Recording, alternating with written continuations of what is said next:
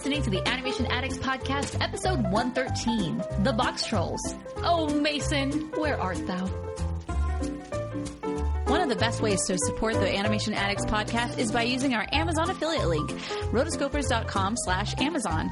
You are really able to find anything your heart's desires, like art books. Or a box. And trolls. More box trolls! Or a box for your troll. Yay! Make sure to check out rotoscopers.com/Amazon. Hello, my name is Chelsea Robson, and this... Sorry. Go. Let's just start all over. We're out, threw off our groove. Both of us. Threw off our groove. Mason threw off our groove. Seriously. My name is Chelsea Robson. And I'm Morgan Stradling. And you're listening to the Animation Addicts Podcast with the Rotoscopers. We are so excited we are together. Yes. We are Masonless, which has not happened in a long time. So if you are new to the Animation Addicts Podcast and you're like, who is this Mason guy they keep talking about? Mason is the star of our show. Basically. We love Mason. I was talking to Chelsea earlier today. I was like, man, we really got to step up our game because we aren't going to have Mason here. But it's true. Mason is amazing, and we're really sad that he's not able to be here. However, the show must go on. It must. We are Chelsea and Morgan, or Morgan and Chelsea. Maybe we switch bodies. And we're here joining you for the Animation Addicts Podcast, where we are talking about a movie called The Box Trolls. Now, The Box Trolls is an amazing film, and this was actually selected by one of our patrons on Patreon. So for those of you, again, who are new to the show, our show basically covers all things animation, past and present, and we review animated films, at least at this point in time. When eventually we review every single animated film that has ever been released, then we'll move into other things. But we do dabble in other things from time to time. But one of the perks of being a patron is that they get to select what movies we review, and I was really excited when they selected The Box Trolls, because The Box Trolls had a lot of hype leading up to it, and I was very impressed when I saw it multiple times. And again, watching it this time. They've got the whole world in their hands. They've got the whole world in their hands. They've got the whole world in their hands. They've got the whole world in their hands. They've got the flowers and the trees in their hands. That was the first thing that I remember about this movie, was that first commercial, that first trailer that they pulled out, where basically it was just showing everybody the innards of the movie. Like, they showed them how they made it. They had all of the props. They didn't show anything about the story, nothing about the story. It was all about, this is what we do. This is Laika. Everything is real. You can touch it. And we make movies with our hands. And I loved that part about this movie. Yeah, see, the first trailer that I remember seeing was the one where it says, some families have a mom and a dad. Other families just have one mom and no dads. So other families have this and that. And they show all these different variations of families and what they could be. And some have a fat aunt who loves to eat cheese, who's smelly. And some families, don't have any parents at all. And they have boxes, and so I remember that being one of the first teaser trailers that they released. And this film leading up to it had a lot of hype because first off, we're talking about a Laika film, and Laika is an incredible studio. They focus specifically on stop motion animated films, which is not necessarily a lost art form, but it's not as prominent as even CGI or 2D. It's kind of the lesser cousin or sister of those. And so Laika really has made a name for itself in being that studio to really push the boundaries of not only stop motion, but of animation in general. I think the types of stories that they tell are very interesting, and they're not the status quo, and they're not what you would define as animation. If you were to randomly pull 100 animated films together, you're not going to find a lot of elements that are similar that you would find in Laika films, I guess. So yeah, that's true. My favorite thing in preparation for this podcast is I went in and I was really interested in the CEO of Laika, and his name is Travis Knight. And I was going through and because the reason why, first off, it's a brand new company, less than 15 years old, so it's very, very new, and this is only their fourth movie, or they're making their fourth. Was this their fourth? It was Coraline. Well, they did Coraline, then Paranorman, then Box Trolls, and then now they're on their fourth, which is Kobe and the Two Strings. Okay, so it's very new, and yet you look around and there's so much of a following that they had. and everybody that is a follower, they're very much, I'm a Laika fan. I love Laika. Laika's great. And that's how it is. And that is something that so many studios can't ever get to. They'll never have that because, and I was like, why? Why is that? And all of the directors' commentaries and, you know, all of the different things that I watch, they always looks back to Travis Knight. Well, Travis Knight wants. Well, Travis really wants. Well, and so that was probably the biggest thing is you look him up, and so he's the producer, the CEO, and the lead animator on all of the films. So that's... Yeah, he has a lot on his plate. a lot on his plate. But I think of all of those talents that he has, his biggest talent is casting the vision of where he wants his company to go. And I think that was something that I found just so incredible, just watching everything about... and then I watched some of his interviews, and just like his demeanor is very focused. It's very much this is what I want, and not in a overbearing way at all. It's just more of very blinders on. This is what I want. This is my vision. This is what I see, and I think that is one of the main reasons that so many people, not only in the company, are drawn to the company itself, but to the movies themselves. Like the content shows that. Yeah, when you have a CEO that really is kind of the name face of your brand, it helps to personify the studio. You know, you have Walt Disney, where Walt, it was his vision. Even John Lasseter with Pixar very much is this hero to Pixar fans because he is this beacon of light and this guiding light for people. And Travis Knight is in good company in being able to do that. And it's no wonder that, you know, Laika has such a great following. So, yes, very, very exciting there. One thing that I learned about it, though, and I was thinking, because not all... Those are some qualities that can be learned, for sure, but some people, they come a little bit more natural than others. And I was looking more into him. It was actually found out that his dad was Phil Knight, who is the CEO and founder of Nike, like the tennis shoe. And so he obviously grew up with that type of a CEO example in front of him, but didn't want to go make shoes for a living. And so he talked about how when he grew up, he just wanted to go and play with these things and make these movies, but he wanted to be an animator, but he couldn't really draw, so this is what he would do. And so what happened was Phil decided that he would help him, and so Phil is actually the owner of Laika and was the original fronter of all the money, which I thought was fantastic because it really could be an artist-run company. They didn't have to go to hedge funds.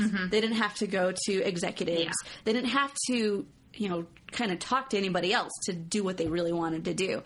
And luckily, all of their movies have paid off. So if it hadn't been from that beginning one, if Coraline hadn't paid off so big, and it really was their biggest one, then I don't think it would have been studio jiggling, as we like to call them. Studio jiggling.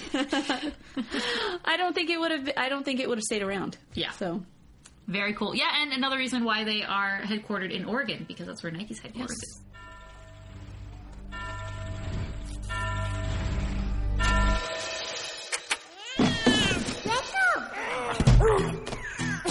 For all his life, Eggs and his adopted family have struck fear into the hearts of their neighbors above. Foxtrot's are monsters.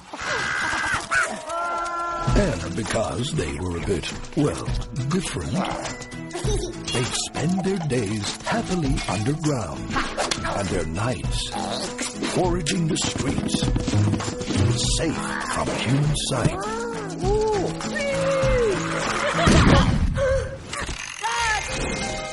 Now, when I destroy every last box troll, they'll make me the most respected man in this town. When their lives are threatened, They drag us away and we do nothing. No! This way.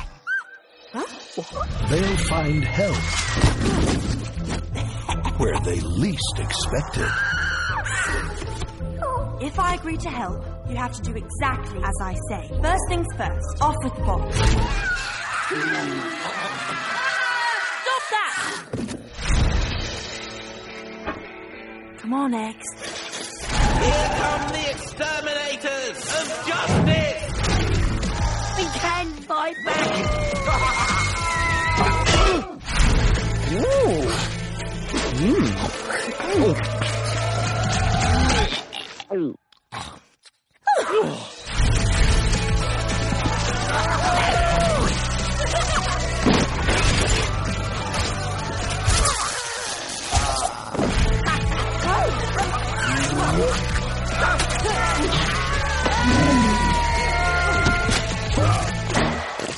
Never seen one do that before. Let's go! The Box Trolls. It's a pleasure to meet you.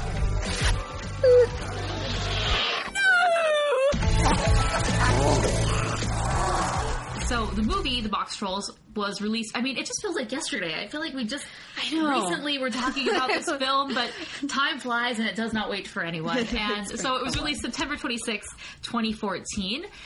Two directors. There was Graham Annable and Anthony Stacchi. And so Graham, it was his first time directing, and Anthony, he was a co-director. He also was a co-director on Open Season. So budget, another thing that Leica is able to do is they're able to keep their budget down, surprisingly. You know, you think, okay, I'm working in the physical world with physical media. It probably would increase the scope of the project. But their budgets are very small compared to most CGI and even traditionally animated films. So $60 million budget. It's kind of maybe on the high side for them a little bit. Well, I mean, as far as the medium itself, it's kind of high. Yeah. Because you look at, like, Shaun the Sheep was made this last year, and it was only $25 million budget. And then Frankenweenie, which came out the same year, was $39 million. But Paranorman and Box Trolls are both at about $60 million. So they've kind of found their sweet spot as far as this is how much money we are going to be putting into films. Which, like I said, high for the medium, low for the animation in general. But they made it work. So they made $109 million worldwide, which, coming off the end of Star Wars, or even the beginning of Star Wars, where it did that not like almost in a day, basically, more than that in a day. Well, it did a lot. It did a lot. I'm trying to think. I think Thursday nights totals were combined with... Anyways, Star Wars is just blowing everything out of the water, basically. Right. And so I look at this and I'm like, $109 million, like, for your whole theatrical run, is not that great. However, it did break that $100 million mark. Yeah, when you're comparing the behemoth of Star Wars. It's not fair. It's not anywhere near what even some of the worst Pixar films have done. Oh, no. But nonetheless, it did, was able to make money back, which continues the studio to go forward. But it's interesting because there's so much love for Leica, but it doesn't seem to be a film that necessarily has, or a studio that necessarily does these blockbuster films that just explode. Everyone sees them. Everyone's talking about them. Definitely, as is the medium of stop motion that they're working in, very niche. And I think that might just be because stop motion films in general don't do as well as traditional or CGI, which is kind of a shame because I loved this movie. I thought everything about this movie was expertly done and almost a masterpiece. So yeah. Here's some fun factoids for you. First off, if you want to go find more information about it, definitely the DVD was a great, and the Blu-ray. All of those are fantastic resources just to find out a little bit more about not only the medium, but also the company itself. Yeah. And then also you can find online, there's a making of the Box Trolls at Google. The directors came and they were like, hey, we're going to teach these 5 people that showed up for my discussion. I was like so mad when I watched it. I was like, there are like 50 open seats in there. Why aren't I there? Yeah, I'm going to include a link to, let's see, we did a video review of the Blu-ray, a written review, and then we have a video review of the film and a written review of the film, in addition to a written review and a video review of the art book, which I, as preparing for this, used all of those resources. I went back to my reviews, I went back and watched some of the bonus features and watched the film, which was on Netflix, which made it very, very easy. Yeah. Almost everyone has Netflix nowadays, at least in the States. And the art book especially, I would very, very highly recommend, because I feel it went even into some areas and avenues that we didn't even explore in the bonus features of the actual, DVD home media release. So all of these together, I think, are a must-have, especially for the director's commentary, where, I mean, if you love this film, you love this medium, you love this studio, all of those you have to buy. So I'll include links so you can support the show in doing so. I'll not only include links to read those reviews, but to actually purchase if you're interested. So, soundtrack was good too. Oh yeah, we actually had the soundtrack. So we didn't actually talk about this, but Chelsea and I are in the same physical space. Yeah, hey guys. We mentioned that if you're watching the video, obviously you know this, but we mentioned that Mason was gone, and that kind of was the big thing. But another big thing is that Chelsea and I are recording this podcast together, and already I love it so much more than our normal means of doing this, just because I feel like our interaction is just so much more immediate. And, right. But the reason I mention that is because one of our patron rewards is we have this thing called the Animation Treasure Chest, where, we get sent a lot of stuff to review, and some things we don't get to, we don't request them, and I have no interest in reviewing certain things, so they kind of sit on my bookshelf, which is a bit empty right now, but part of the Animation Treasure Chest was the Box Troll CD, so that is something in there that someone could pick if they are selected as a winner. Anyways, fun little factoid. If you become a patron, and you'll be able to be entered into that contest. But the music was so good in this film. Because when I was rewatching this film, I felt that the score was it just took me back to my initial viewings of this film, and it really did do a great job to create the mood. Now, Chelsea had something very interesting that she wanted to do, but due to time constraints, we could not do, but it was her homage to... Yes. Well, okay, so you guys, if you remember watching it, so one thing that I thought was super great, one thing that I thought was super great was, I mean, they were so aware not only of the story, but also of the soundtrack as well, that they implemented different parts of the soundtrack, very unique parts of the soundtrack, into the film itself. For example, if you're watching, and as there's one montage where, where Eggs is growing up, and it has a fish right next to him, and he's playing a melodic saw. The best kind. The best kind. Everyone should own a melodic saw. I happen to have one, and I was not able to bring it today, because I was going to start out the podcast with me playing the melodic saw. It's my mother's, God.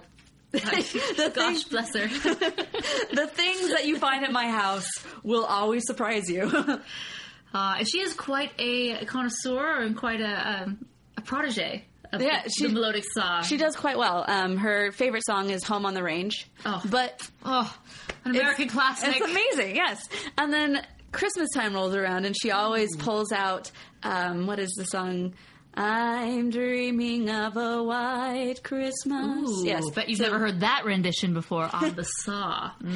So everyone needs to have a melodic saw. That's really what it is. But point is, I thought that was so amazing, because they have to create these things so far in advance, and to be so aware of even the musical and instrumentation of the score that they wanted in here, to be able to put a prop of a melodic saw was pretty... I mean, that just goes to show you how much of a vision all of these movies are. Everything is just kind of wrapped around itself. Yeah, I also loved the Italian barbershop quartet, which, was... Just to talk about the film, basically the box trolls, they are quite simply trolls that inhabit boxes, hence their name, and they're a bit scavengers. They live in the underlings of society. They kind of live in the sewers. They have this own little place that they create, and they are kind of tinkers, like Tinkerbell. They love to tinker around with things and build. They love gadgets, so they do go up to the surface of the streets, and they're able to find different pieces of... You went up to the surface again. Yes. Didn't you? Didn't you? They find mechanics and different innards of different things, and then great stuff out of it, which is really exciting. And one of these things that they find in one of their dumpster diving adventures is this soundtrack, or this old record for a barbershop quartet. And I just loved even that it's your classic montage series or sequence, and that actual recording is the one that we hear and I just loved it. I thought very unique choices in the score overall. So. Okay, I have here a list of in my research. I have a list of according to my research. Yes, that's probably the most quoted TV quote we ever use. Yes, Magic School Bus, Nerdy Girl, Nerdy Girl. Yes. So I found 12 Box Troll facts that you probably didn't need to know. Sound music. All right, and Morgan and I are going to go back and forth on these. And we're going to start out with the film is 87 minutes long, which equals 5,220 seconds, which equals 125,280 frames. All done by hand, ladies and That's gentlemen. a lot of picture taken. Mm-hmm. So, number 2 Box Troll fact that you probably didn't need to know, but we're going to tell you anyways. There were 330 people on Laika's crew, not counting voice actors, sound engineers, and other people who worked at other facilities. So just on the actual set location. Yeah. 330. It's a lot of people. All right. Number 3, the production period totaled 72 weeks. Including, this is once they start filming, Yeah, right? once they started filming, it's like to the end. Yeah, and something interesting is that I think when I imagine how stop motion is done, it's just like we're working on this one scene, and it's not. It's just like any other animation studio where you have legions of animators who are all working on different scenes and whatnot. This is the same thing. They just have actual physical sets in their studio, which this guy's working on this scene, this guy's working on that scene. So yes, nonetheless, all these people still took 72 weeks. Number 4.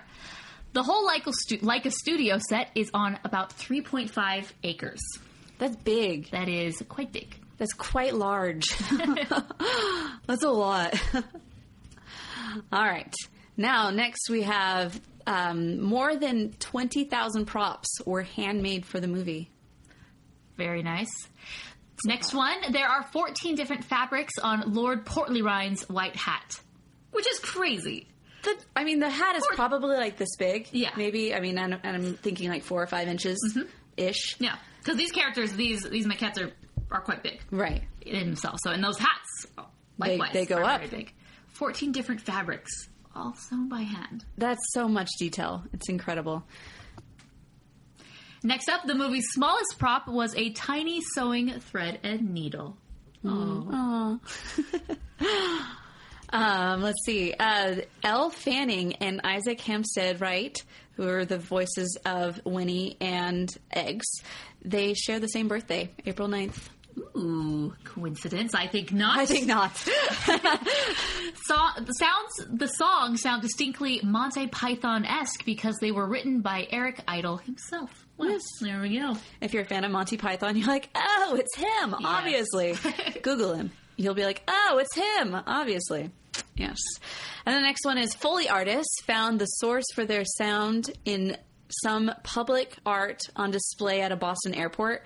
So basically it just consists of metal machines that are doing nothing functional, but it's like an art show gallery that they just kind of started moving things around, and that's where they got the sounds for this movie. Nice. Next up, the Box Trolls animators made over 1.5 million different faces for the characters, which never would have been possible if it weren't for 3D printing. Yes. So that's one thing that's really interesting about how Laika works and stop motion, how it has progressed with technology, is that they use 3D printing to print all the different variations of the faces, and instead of actually swapping the head out, they just swap the face, or sometimes, the bottom. Sometimes they're in 2 parts. Sometimes the whole face, sometimes they just swap out the eyes while leave the mouth, or vice versa. So 3D printing is amazing, and I think it's so cool that it's utilized in animation that way. Mm-hmm. Yeah, and they talked about how in the Box Trolls they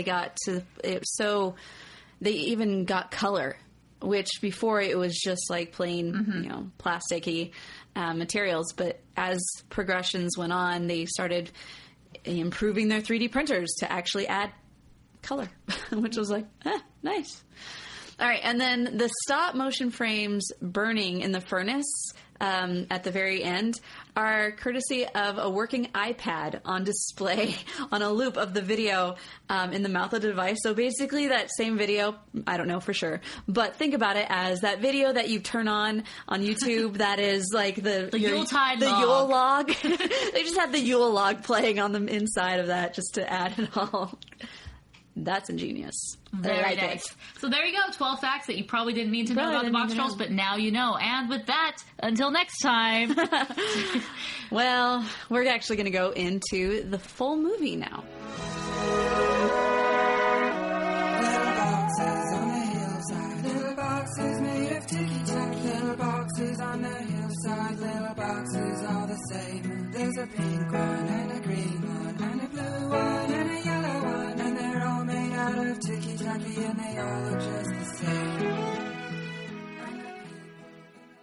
I really liked at the very beginning when they opened up the scene how they set up the importance of the white hats, and they set up the importance of actually why Snatcher wanted it and what was his motivation through the whole thing. I really liked that. Yeah, so one of the biggest things that stood out to me, initial viewing, multiple viewings, and even this viewing, is the theme of status symbols, hierarchy, class.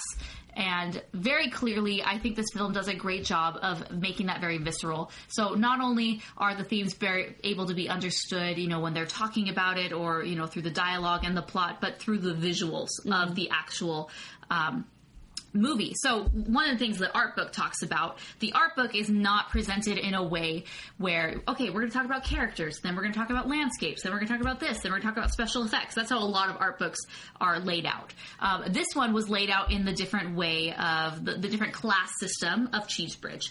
Because you see in the city, it's very, it's a pyramid and you have to climb to the top, and the white hats are at the top. Next up are kind of the more common people, and that's where Snatcher and his gang are, and their aspiration is to climb up to where the white hats are. And then even, then there's the city and the people and general denizens of Cheesebridge. And then even below that are the box trolls, which are not accepted by society. They are seen as monsters and thieves and kidnappers, basically. And so that's how the Art Book is set up, and I thought that was just a very clever, ingenious way to talk about it, because you're able to hit all the main points through that. But I think that is one of the main overall structure of this film, is this: what is class, what defines you, who are you, the symbols that define us in society. And white hat from the very beginning is something that they did a great job saying, this is something that I aspire to, and it's this white hat. I have a red hat, but that's not good enough. I mean, a hat is a hat in reality, but it's what the hat represents. Yeah. And especially to Snatcher, which he went on this adventure, not on this adventure, I mean, maybe from his side. I love one of the very first lines, like, oh, isn't this the duality of good and evil? Like, those two henchmen. I love those henchmen. Were so great. And they could see kind of, they did not want to be bad guys, but in their minds, they were doing good because they were ridding this town of the box trolls. But Snatcher's, his motivations throughout are to climb the ranks and to become a white hat. And I love that because his motivations were not very one-sided of, I want to take over the world, I want the most money in the world, world domination. It was, he wanted to be accepted by society, and that high society, which, he'd probably been wanting to be a part of since he was young. Even going into how the white hats themselves, one of the things that they do, this is a town called Cheesebridge. Everything is cheese related. That joke about milk turning into curd's whey. Oh, I love that part. And it goes boom, and then right away it pans over to the guy who dropped his drum and cymbal, and I was like, that is clever. And even for the white hats, one of the things, the symbols of that class is that they eat cheese, and very fine cheese. And I just thought it was very interesting. I'm totally jumping ahead here. That Snatcher, he had this aspiration for something that he's probably wanted for so long, yet it wasn't good for him. Yeah. This wasn't what he needed. Okay, sitting there eating cheese with the magistrates was not going to ever bring him happiness. Right. Yet he was allergic to it. Yes. It was everything that wasn't good for him. Yes, and brought on this terrible rash and infection, and they had to bring the leeches. And, in that very first scene where you see his rash and they introduce that to you, even his closest confidants and henchmen, they know this is not good for him, and yet he yearns for it so much they kind of just they try to keep it from him, but they can't because you want what you want, and whether it's good for you or bad for you. And I just thought that was interesting. We don't ever see him accept that maybe this isn't for me. He doesn't. He explodes. No, he literally explodes. So he literally explodes. But just because it's good for someone does not mean it's good for everybody, right? Yeah. So, or even if we do have a great goal in life, sometimes you do need to take a step back and say, is this something that will bring me happiness? Is this something that I really need or want or whatnot? So that's one of the things that I've been thinking about since watching. Mm-hmm. There are a lot of cool things. I mean, you focus on the point of society climbing and how each one of these people have a goal that they're trying to get to. And even the box trolls, they don't have a goal necessarily other than just to, do their thing. So they just they just want to exist, and they have like perfect souls, and they're just like so loving. And yet they're the ones that end up with the sins of society, basically. And they're cast aside and really pushed under. And I liked how the whole story, basically, Eggs, is a boy that was stolen and was basically raised by these box trolls since he was a baby. And now he's 10 years old, and he's been a box troll, and over the last 10 years, Snatcher has been trying to capture all of these box trolls because, I'm all spoilers here. But I loved how they brought all of these stories together. How he basically he concocted the story of that, the boy was stolen and they ended up eating the dad. So when really he captured the dad, put him in a hole and hung him upside down for 10 years. Torture chamber. Great. And then basically made a plan that, okay, well, I've put all of my sins on these creatures. I'm going to continue this farce and get exactly what I want out of it by basically telling the head of Cheesetown, Cheesebridge, Lord Portly Rind, basically saying, hey, if I get rid of all of the box trolls, I'm going to get a white hat. Your white hat. And so it's really interesting how they tied all of these things together and made you really kind of just go along with it. And I love the characters, so we had Elle Fanning, who was Winnie. And how did you like her voice? I liked it. I love it. I feel that Elle Fanning in this film was a very familiar voice, especially since her sister Dakota had voiced Coraline a few years earlier. And I loved everything about this character, from the voice to the design to how sassy she was to just bossy. I loved her design. Yes, and her design was very classic. Like, here's this rich girl with the pigtails, and even body shape was just like porcelain doll. Like, it was very appealing. Yeah. She, to me, stole the show in every scene that she was in, and I just, even now, I'm like, I want more Winnie. Give me Winnie. And then Isaac Hampstead Wright as Eggs. I thought that he did a good job, especially over the period of in a way, I wouldn't say the whole movie kind of rested on theirs, both of those together, and how they did. And I felt like both of them did really well. And Snatcher was probably, he had a great voice. Yes. I felt the entire time I'm looking around like, who is this guy? But I had like 4 different people in mind as far as who he was, but I was wrong on all accounts. But I mean, it happens. And let's not forget his alter ego, Lady Frou Frou. Frou Frou. That was funny. Oh. I loved that. Yeah. Just that he had this, again, he is trying to climb the ladder of society, and he has this alter ego where he is, a female, which just basically a cross-dresser, which was amazing. Your granddaughter was a cross-dresser. Good times. Very good times. And And then we have the rest of the exterminators, which, out of the three, I liked the little duo pair. And if you stay till the end of the film, there's a little Easter egg with them. I love that. Which is basically the camera pans back and kind of breaks that fourth wall, and you see a time lapse of the animators actually animating those two guys as they are speaking that dialogue, which is just really incredible. Loved that scene, and I love those two because I felt that they were the most human. They weren't so one-sided. The little short guy clearly just was all evil. Yeah. Well, he was kind of like the Ed of the two. Ed? I felt, he didn't really have much he was very flat character. But the others were like, wait, am I evil? I don't think we are evil, but are we? I liked their process. Yes. And then we have the box trolls themselves. And I loved, this movie had so many great things, we talked about the different themes that they're able to portray so visually to even just characters' names, because that's one thing that you can kind of struggle with in a film is remembering so many characters' names, and they made it super easy for you. Part of the box trolls is whatever box you put on, that's your name. So if you're wearing an egg box, your eggs. If you're wearing a shoe box, your shoe.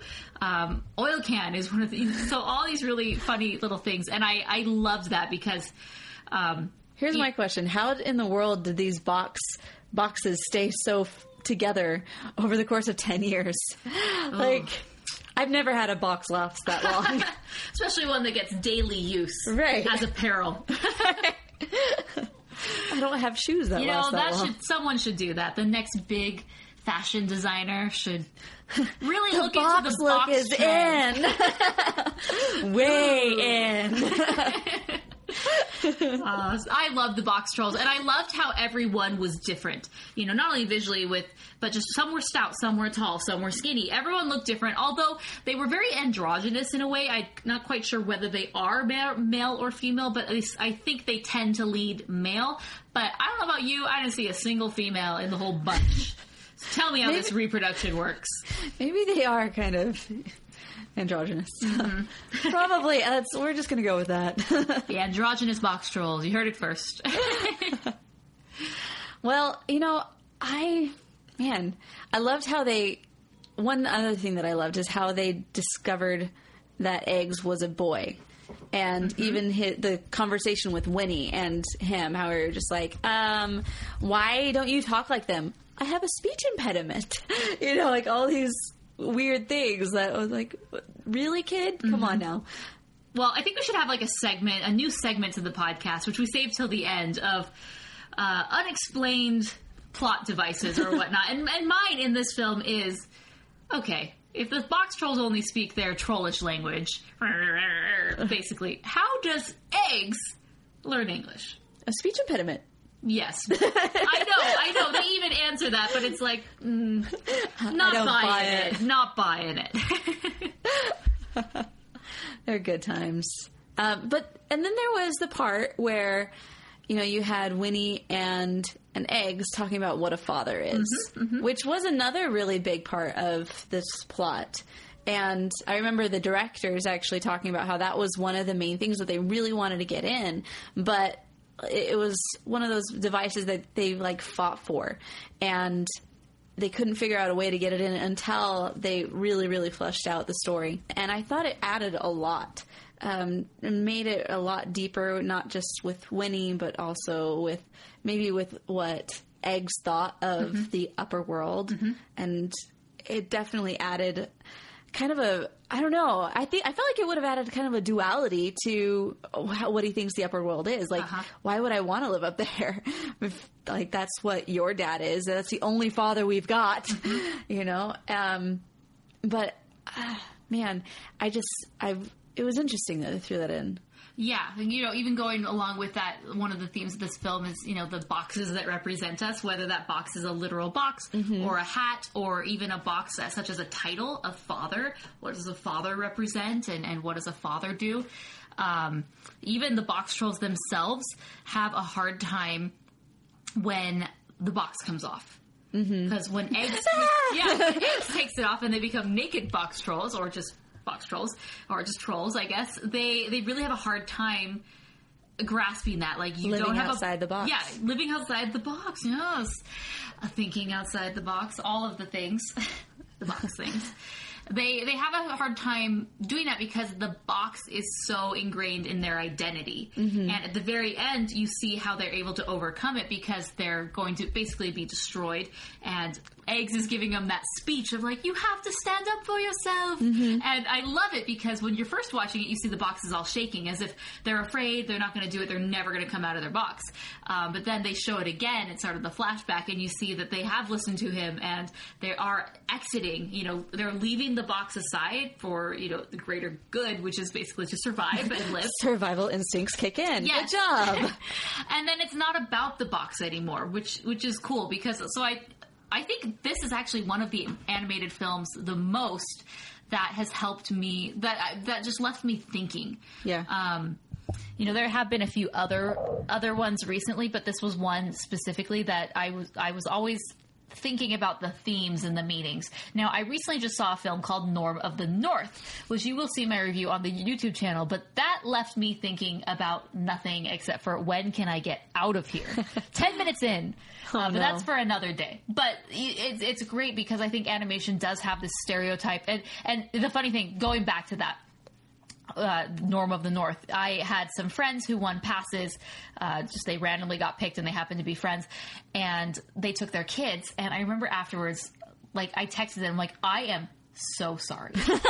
I was like embarrassed that, like, you know, represented that. They won. Yeah, they were like, hey, this is great. We got free movie. Our kids love it. Like, who cares? So, like, this is kind of what you come to expect with, you know, a kid's film.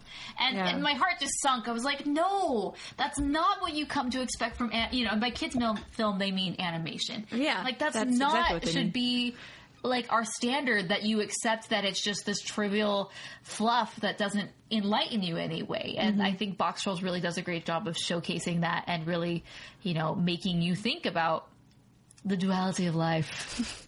Well, and you know, there's so many industries. It just becomes so hammered back with, is it going to make the bottom line? And I think that's, like I said in the beginning, this is something. Laika has such a great place because they are still so on their own. They don't have to bow down to anybody else for the money because they got that money. And they've really been able to kind of stick with the purity of the artistry. But I love seeing any type of movie that really goes out of their way to shoot for the top.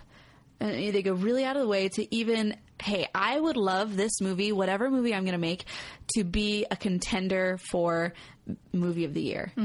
That's what I want to see. Yeah. And I feel like that's another thing that Laika really tries to do. Yeah, absolutely. Not to say that all, like, Disney or DreamWorks or, you know... Not saying that should be your goal. There are some films where that is not your goal. It's not your goal. And I appreciate those as well. Yes, the romantic comedies, the goofy films. And, you know, even films designed for kids. Yeah. They do serve a purpose and a place. They do. I felt that this one transcended even the box that animation has been put in.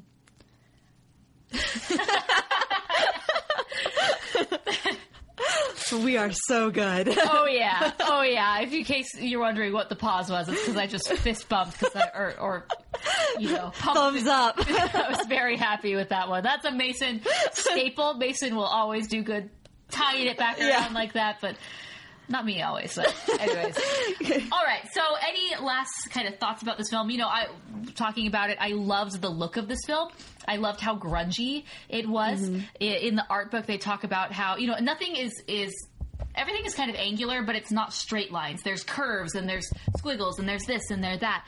And in the art book, they talked about how one of their lead artists had a kind of a shaky line in his drawing that they were able to interpret into the actual physical models and sets and stages. And I just loved how nothing is perfect here. Things are wonky, skewed, you know.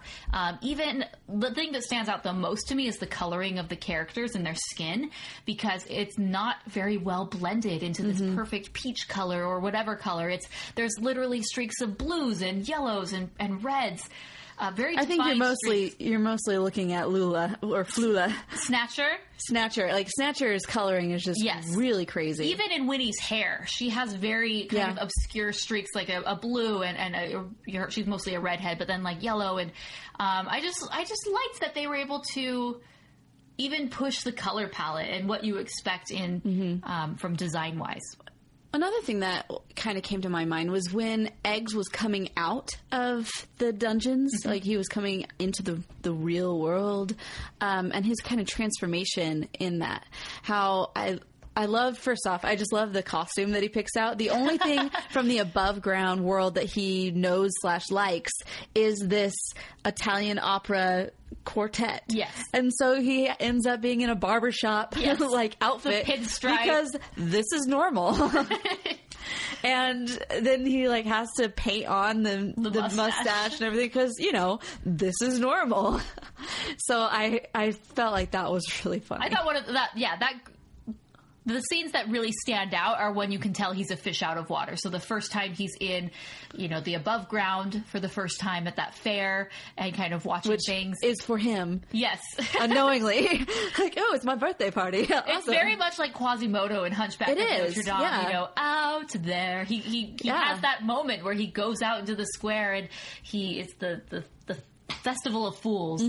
I saw a lot of parallels to that. I saw a few parallels to Tarzan and the Jungle Book. Mowgli and Tarzan himself, they are raised by these creatures other than themselves, and then they have a moment where they see their own kind and they have to adapt. And so I like that. I love the ballroom scene. The ballroom is so breathtaking. It's amazing. And how many, just the scale that this film has is one of the most complex stop motion animated films ever done. And the ballroom scene alone is just an example of that. I remember thinking, how the heck did they do that? And that's one thing that is great about the bonus features, because it's almost as if they had, a pen and paper that anytime people asked them a question like, how the heck do you do this? Or how do you do that?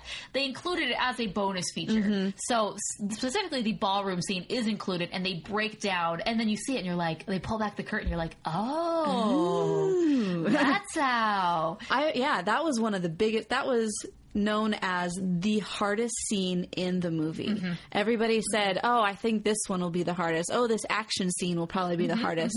But they said when they went into this meeting, this breakdown of all the different departments of saying what they needed to do in order to make this happen, nobody was even talking. Nobody looked at each other. Like, they were just all thinking, how in the world are we going to make this happen?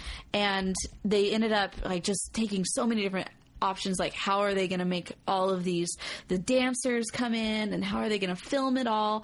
And one great thing I like about what Laika is doing is they also they don't stick with just stop motion, but they utilize all of the tools that are there. So they do utilize CG. And this was one of those scenes where they definitely put in CG extras. Any of the main scene, like the main people, if they got a credit in they were a main puppet, and they were always a puppet. They were never a CGI character.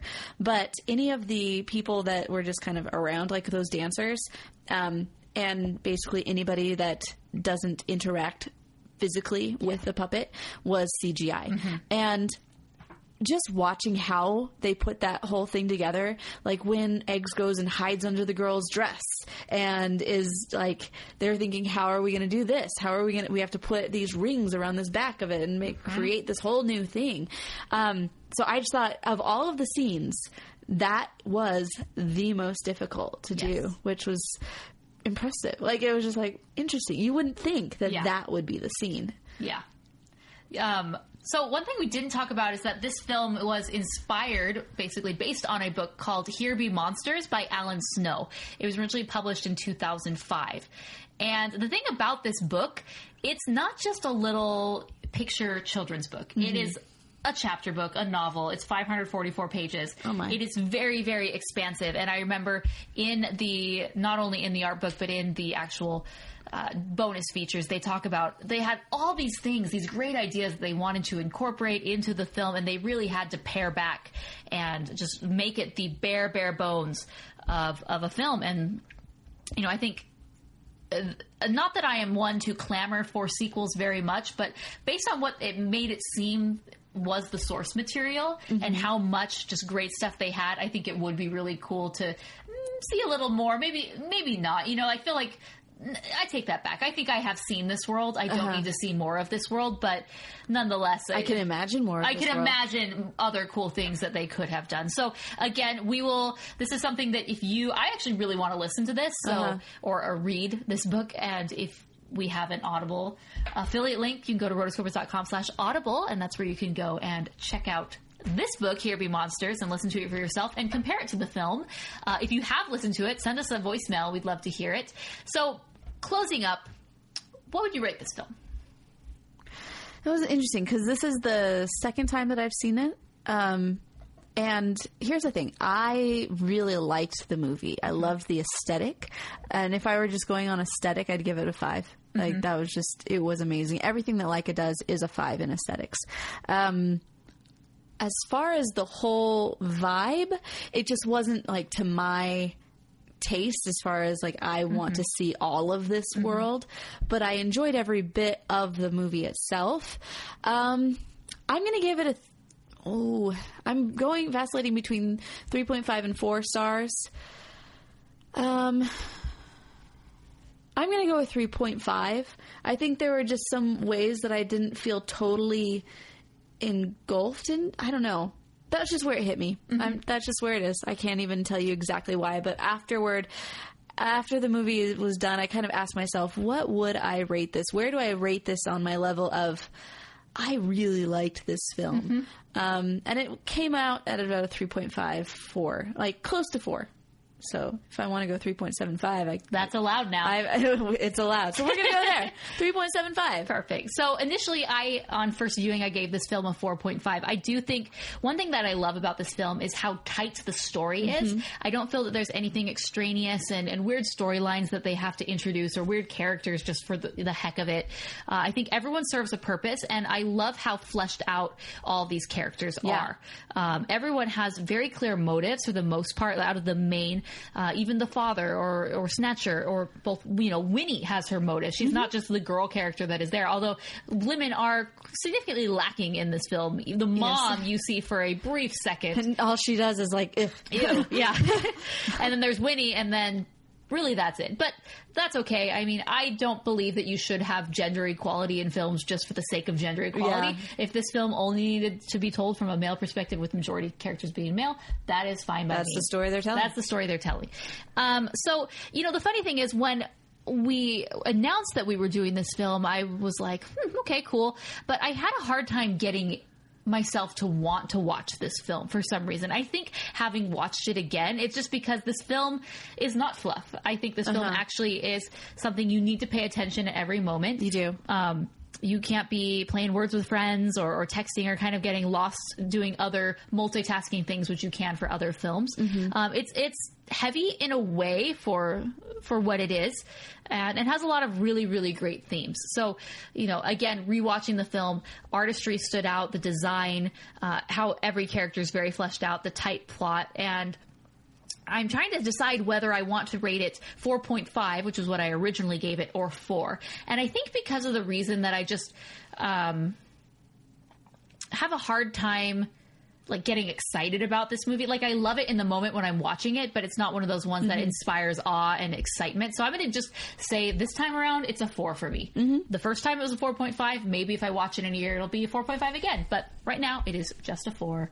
So, and you say just like, is amazing. Okay, I hope like 4 stars. Like, that's still an A or B. Is that a B? B minus technically, if we're going by that scale. We're going by that scale, but well, that makes me feel crappy about this. It should be at least 4.5 if we're going to rate. Okay, it's a 4 out of 5. 4 out of 5. But if I were to rank it on a grading scale, it'd probably be an A minus. So I'd give it a B. How does that add up? I don't know. We are obviously great at math. All of these are arbitrary in our ratings. It doesn't matter. It's really just our thoughts. Ogni versione più breve che mai ci serpone, il provedone, e son senza dubbio nel mondo le cose più buone. Thanks for joining us for this episode. Really excited that we were able to review this film. This was one of the patrons' choice, and thank you, Netflix, for making it available. Thank you, first off, Laika, for creating this film, and we were able to, have a lot of ancillary preparation for this film, which that's one reason I do love this film. Yeah. I'm still holding by my 4 at the point, but I just love how deep everything relating this film, behind the scenes, art book, everything is. So definitely go check those out. Rotoscopers.com/113 is where I'll include all of the links to our previous reviews, in addition to links where you can buy all of these various things that we talked about, because they are worth it. It's definitely worth your time. The art book, I swear, is one of those books that was like... Well, and because with the art book, again, with stop motion, it just has this extra level of intrigue in the fact that it is such a different process from what you're used to. It's not just here's a sketch and then here's the sketch realized in a computer or through 2D. It's here's a sketch and here's how it's realized in the 3D world, and with texture and fabric and physical elements. It's so good. I can't stop blushing about that book. So check it out. Awesome. Also, if you want to send a voicemail to us, make sure to head on over to rotoscopers.com/voicemails. You can also give us a call at 406-646-6575. And we love hearing your guys' thoughts. Make sure to stay tuned to rotoscopers.com. At the very bottom of the website, we always post a schedule of our next episodes. And we are really excited about the lineup that's coming up. If you're on iTunes, make sure to subscribe to us on iTunes. If you're on Stitcher Radio. If you're on the website, find either one of those, or just keep coming back to the website. We're good with that. Next podcast, I know that we talked about this on our 2015 episode, but when we did the Roto trivia, next podcast, we weren't able to get as many submissions in this week, just because of kind of how everything worked out with timing. You have more time. We are extending the deadline so you can enter. So yes, so we still have the top 3 people that are going to do that will be getting a free t-shirt. Woo! Rotoscopers t-shirts. Yeah. And then after that, we also have another thing that goes along with iTunes. Morgan? Yes. So we are going to be highlighting more people who give us 5-star reviews on the show. So if you do leave us a 5-star review, we're going to read one every single episode and just, give a little blurb of something that you say. But in addition to that, anyone who rates us, whether it's a 1 to 5-star review, an actual written review, they're going to be entered into a drawing as a thank you, and we are going to be giving away an art book of your choice, which is pretty exciting. Wait, what? Yeah. We're giving away an art book. An art book. Like whatever they want? Whatever they want, as long as it's still in print. Okay. So the epic Art of the Lion King and the Art of Aladdin, some of those old school ones that are Prince of Egypt. Come on now, $100 on Amazon. Those are disqualified and not eligible. But if it's still in production and within a reasonable amount, most art books are around $30 to $40, so that will definitely be included. So if you've had this art book that you've always wanted, hey, let us foot the bill, and we will send it to you anywhere in the world, which is pretty cool. So definitely, if you haven't left us a review already, of course, if you've already left us a review, we've done previous contests similar to this, but you can also update your review too. Update your review and let us know, and you will be entered into that. So that's something pretty exciting, just to thank you guys for being listeners of the show and for always supporting us. And again, next week we will read one of those 5-star reviews on the air, and thank you to people who have already left us those. All right, so other than that, you can find me. I am Morgan Stradling on Twitter, Instagram, and Snapchat. At Morgan Stradling is how you find that. You can find me, Chelsea Robson. That's ChelseaRobson on Twitter. You can also find my website, chelsearobson.com. You can also find me on Instagram or Periscope, or basically anything that says Chelsea Robson. I'm kind of there. It's her. Yeah. I'm The really original. the original. The OG Chelsea Robson. Except on Snapchat, because somebody else took that one. So, yeah, jerk. That's why it's very important to find the new up-and-coming social media and snag your name, just like Peach, the new hot thing everyone's talking about. What is this Peach? I must get on. We will talk about it later, but go snag your name on Peach before someone else does, like that other Chelsea. So, also, we cannot forget our amazing, hilarious co-host, Mason. He brings so much to the show. He will be back next episode. You can find him on Twitter at Mason, SMTX. Also, his blog at thisanimatedlife.blogspot.com. And thanks for joining us, guys. Next episode is going to be an amazing one, so stay tuned. And until next time, we are the Rotoscopers. That was a good one.